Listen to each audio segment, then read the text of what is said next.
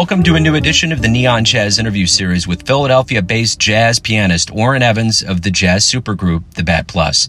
We caught up with him on May 1st, 2020 about this new COVID-19 lockdown world of no live music, how it started, what has been happening, and the future.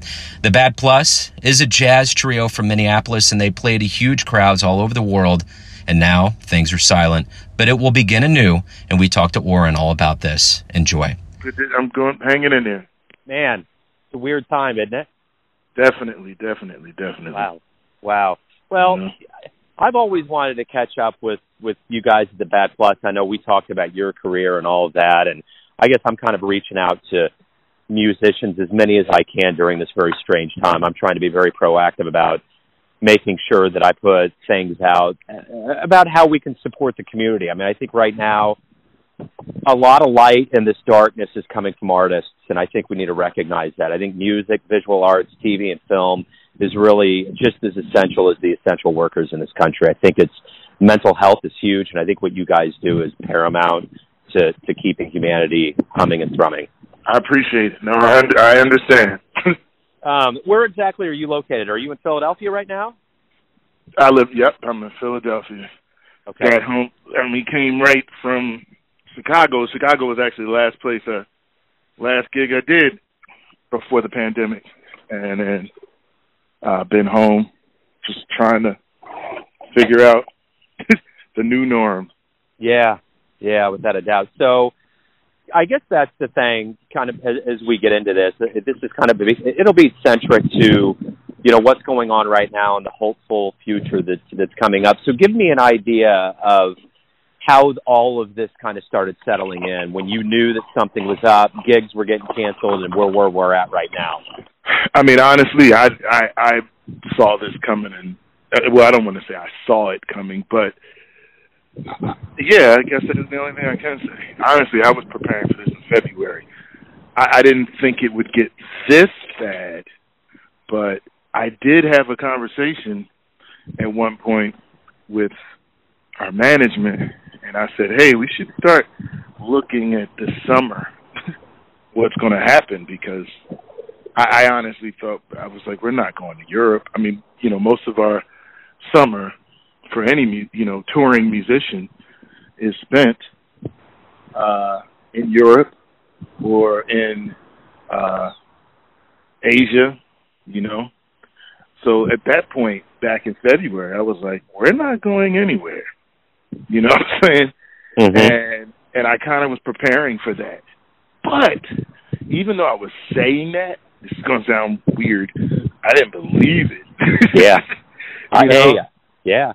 And so when it was time, and I was was playing at the Green Mill in Chicago, and we landed, and I the Green Mill, if anyone doesn't know, is just one of the most, one of the premier places that I enjoy playing in Chicago. It's just like home. It's like playing at home, and I've never played there to an empty place. It's always crowded. So that weekend, March 12th or whatever, and we were all just like, wait a minute, this is deep. And next thing you know, we're rushing to get home, and and then we're in this.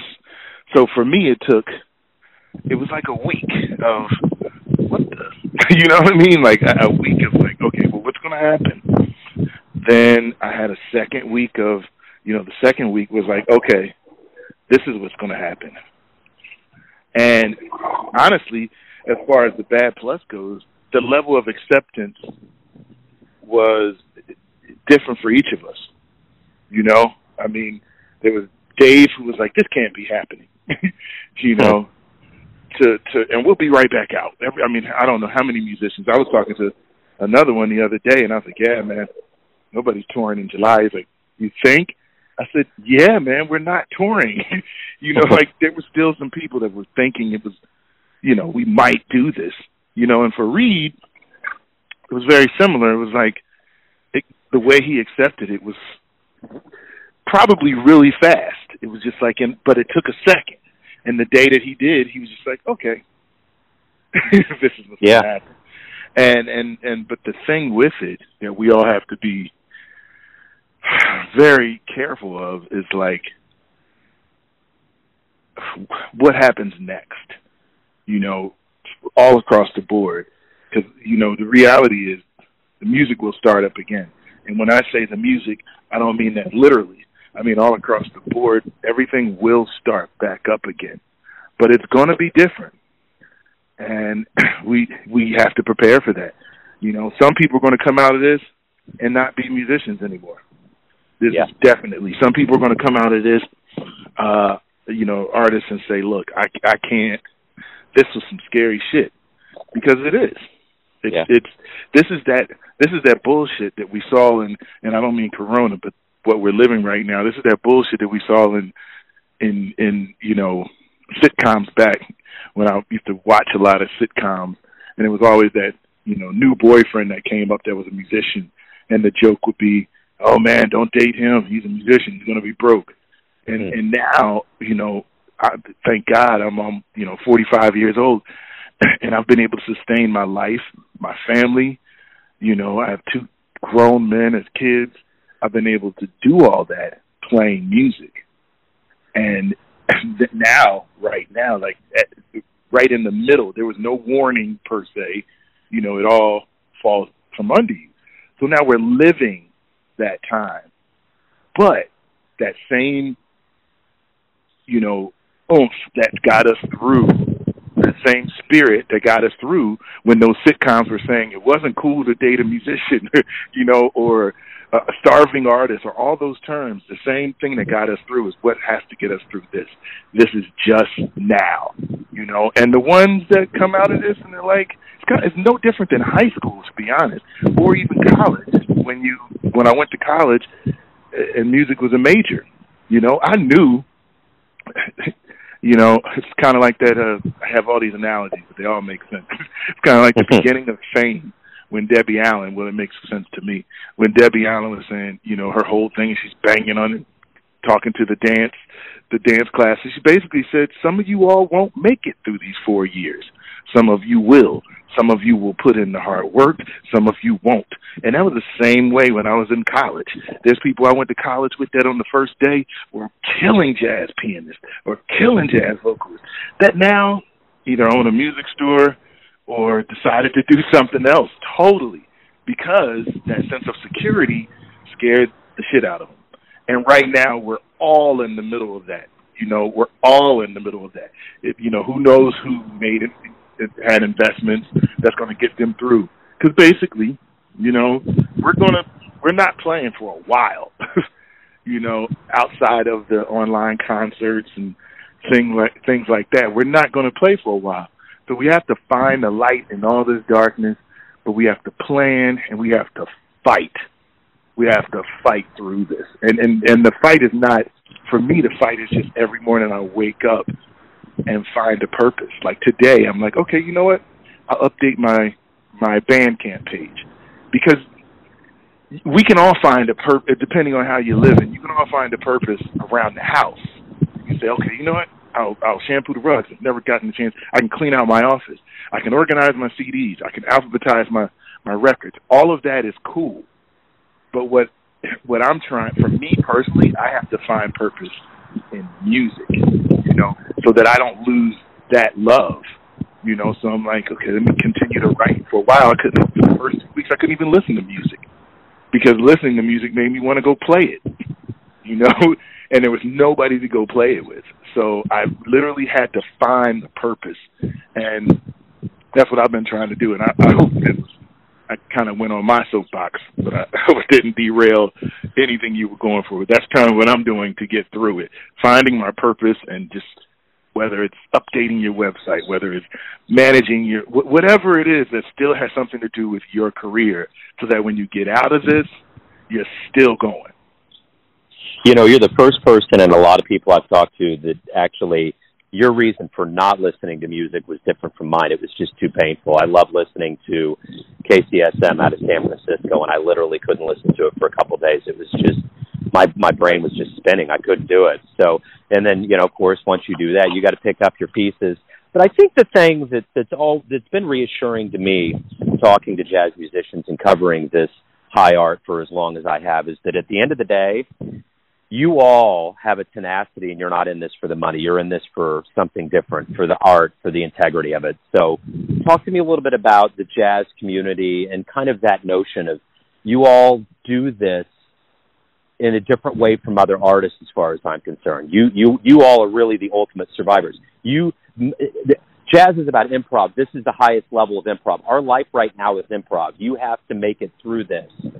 I mean, so what do you think about those notions? I mean, I agree as far as we have to make it through and how we're going to make it through. But one of the things I've also had to realize is outside of jazz, whatever you decide to call it, outside of piano, you know, outside of music, outside of the lead sheets, outside of all of that, this is my business. This is, if I had opened a candy store, or if I had opened an auto, whatever, I'd have to have a business plan. I would have gone, you know, if I didn't have the funds, I would have gone to a bank and I would have gotten a loan to start my business. And you know, although I go to work and I have fun and it is a blessing to do what I do, it is a business. One of the things that I've had to, I was actually talking to my wife this morning about it. Yes, this is what we play. This is music, you know. And it's not, and not just jazz. There's other artists out there playing other genres of music, and it is improvisational music, all of that, and we have to stay creative. But the other part of it that we have to become comfortable with, and basically due to those similar things I just said, you know, starving artists and what we've been told that we are, we don't think of it as a business. And this is a business. We you know, we feed families off of this, just like someone who gets up and goes to the office every day. So for me to feel comfortable with still selling my product through this time. You know, it's funny, like I've heard a lot of artists say, you know, I just really want to give back during this time, and you know, I feel, and I am that person to a certain extent. I feel bad about charging for lessons during this time because everybody's broke. Yeah, but some people are working from home, and those people, if you're broke, then don't come do a lesson. The other part is I have to pay when I go to the grocery store. The grocery store is not giving away free food during this time. You know, something's wrong with my car. I got to take it to the auto mechanic. Auto mechanic's not giving away free food. So at the same time of us wanting to share music and share our art, that's great. But we also have to remember and be comfortable with the fact that it is a business. I got a brand new record of my big band coming out today, and I struggle with even posting it because you get people's opinion like, oh, well, you know, I mean, everybody's broke. Why do you want to try? You know what? I'm still going to be playing when this is over, whatever that means. Whether I'll be sitting at a piano playing with gloves on and a mask, whatever, I'll still be playing music when this is over. So I'm not going to be a tree that falls in the forest that no one hears. You know, whatever happened to that fourth big band record that Orrin Evans did? Whatever happened to that record that came out of Bad Plus during the pandemic? No, we can't have that happen. We still have to act like we're in a business, and we are a business. We are, and what we do is okay to sell during this time. You know, I mean, everything else is okay. When the liquor store opens up, the liquor store is not giving away free liquor, and we run out and get that bottle. You know, why can't you run out and get that CD? You know, or why can't you run out and support a live concert online just like you would anything else that you have to buy during a pandemic?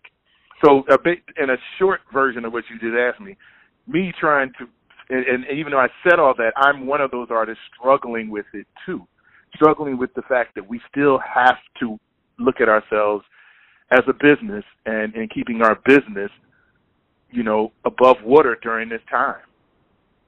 If my barber started cutting hair, I'd pay him. I wouldn't go get a free haircut. Yeah, without a doubt. You know, the one thing, too, that's been brought to my attention during this process is that, you know, out of extreme levels of tension, whether it's, you know, when John Coltrane was doing A Love Supreme, the race riots that happened, a lot of clubs were burnt down. It was the end of a war. When bebop was born, it wasn't out of commercial interest. It was done because they felt it in their soul. What do you feel about that right now in this world of this adversity, about doing it because it's just inside of you? What do you have any thoughts on that, of innovation, new idioms, things that might come out of something like this that's been so bad? I don't want to lie and make something up, but I'm looking for it. And when I find it, I know it's going to be something that it's going to be something great. Right now, I'm struggling with seeing it because some people are way too comfortable with this isolation. You know, some people have already been sitting in studios all day, you know, looking at a computer and producing tracks and sending them all over. So they're like, oh, this is cool. And I don't want us to become, you know, the music of isolation and quarantine, and people are like, well, we can do this without getting together. So honestly, right now, I am not saying that there isn't a bright light at the end of this. Right now, I'm just going to keep walking toward it. I don't know what is going to happen when that happens, or how, you know, when you talk about the race riots and the end and Love Supreme, or at the end of the Vietnam War, and what music was happening at those times, the only difference is the music didn't stop. The music, even though clubs burned down, the music didn't stop. Like this in my lifetime, and probably I can't think of any unless you know, going back to the early 1900s, where the music stopped. You know, I mean, there were cabaret cards, and people had to, you know, you couldn't play for a second, or you couldn't get caught playing. But where the music stopped, the Village Vanguard, which has been open for however many years, whenever Max opened it, has never been closed this long, ever. So I guess for me, and I'm not trying to sound like Debbie Downer, it's just, you know, to look for the light. Right now, I just need to know that there is one, but I'm not sure what it is. I'm just not sure yet.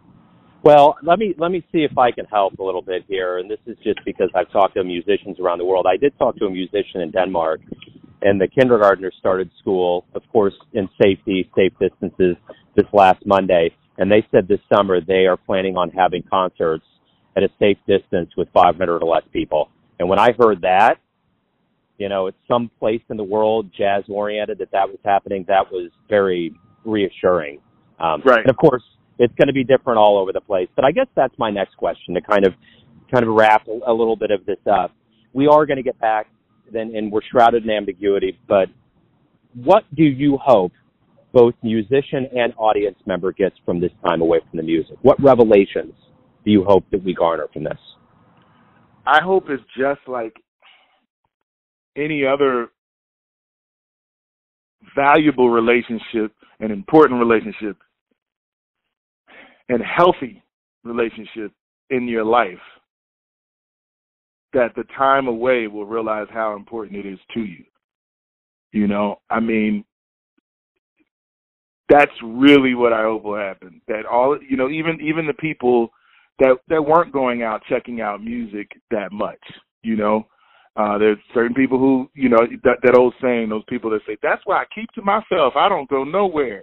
I really hope that at the end of this, the importance of just being out and about and hearing live music and seeing live music will come back. So the time away will hopefully, just like, you know, time away from your mate, and then you come back and you're like, oh man, you know. And that's also some of the things that some of us are. It's actually reversed for some of us touring musicians. This is actually the most time we've spent home in our entire lives. Most of us. So we're getting reacquainted with our kids, getting reacquainted with our mates. It's some beauty in that. And then at the end of this, we get reacquainted with music. So I hope that really happens after that people realize how important that relationship is, and they don't take that relationship for granted, you know, like they don't just go stream everything that they can get for free they understand the importance. Hopefully when we come out of this, you will realize how important art, not just music, art is all across the board, and we'll find a way to, and I try to stay away from the word support, but we'll understand how important it is to you, because it's your right to listen to music. It's your right to check out live music. It's your right to get your behind up and have a great record collection, a great CD collection. That's your right. So I hope that at the end of this, everyone will realize, wait, that almost got taken away from us, and I need to get better. I need to make sure some of these gigs are, and still try. I don't want them to, get to the point where, oh, hey, such and such is playing in town, but we're in social distancing, so there only could be 100 people at the concert. So I'll go next time. No, try to be number 101 and get denied. Even if you get denied, still try it. Don't be the one I'll go next time. So I hope and it's not to advertise my record, but it leads right up to it. The record that's coming out today, oddly enough, is called The Intangible Between. And what that's basically what that means, it applies to the poem that's being read on the record. And he basically says, the intangible between I did that and why did I do that? And or I didn't do that. Like when that moment came, why didn't you just seize the moment? Or were you supposed to seize the moment? Hopefully at the end of this, everyone will just go for it. They'll go for it. They'll go for the love that they have for poetry. They'll go for the love they have for theater. They'll go for the love that they have for music, and go out there and get it, instead of saying, I'll do it next time. Orrin, thank you for being so raw and open about what's going on right now. I'm trying to do my best to put the word out there for all musicians, and I appreciate you putting your voice out here and taking some time out, man. Appreciate it, man. Thanks for listening and tuning in to another Neon Jazz interview, where we give you a bit of insight into the finest cats in Minneapolis, Philadelphia, Kansas City, and spots all over the world, giving fans all that jazz. Thanks to Orrin on behalf of the Bad Plus for his time, music, and stories. If you want to hear more interviews, go to Famous Interviews with Joe Domino on the iTunes Store. Visit neonjazz at youtube.com, and for everything Neon Jazz all the time, go to the neonjazz.blogspot.com. Until next time, enjoy the jazz, my friends.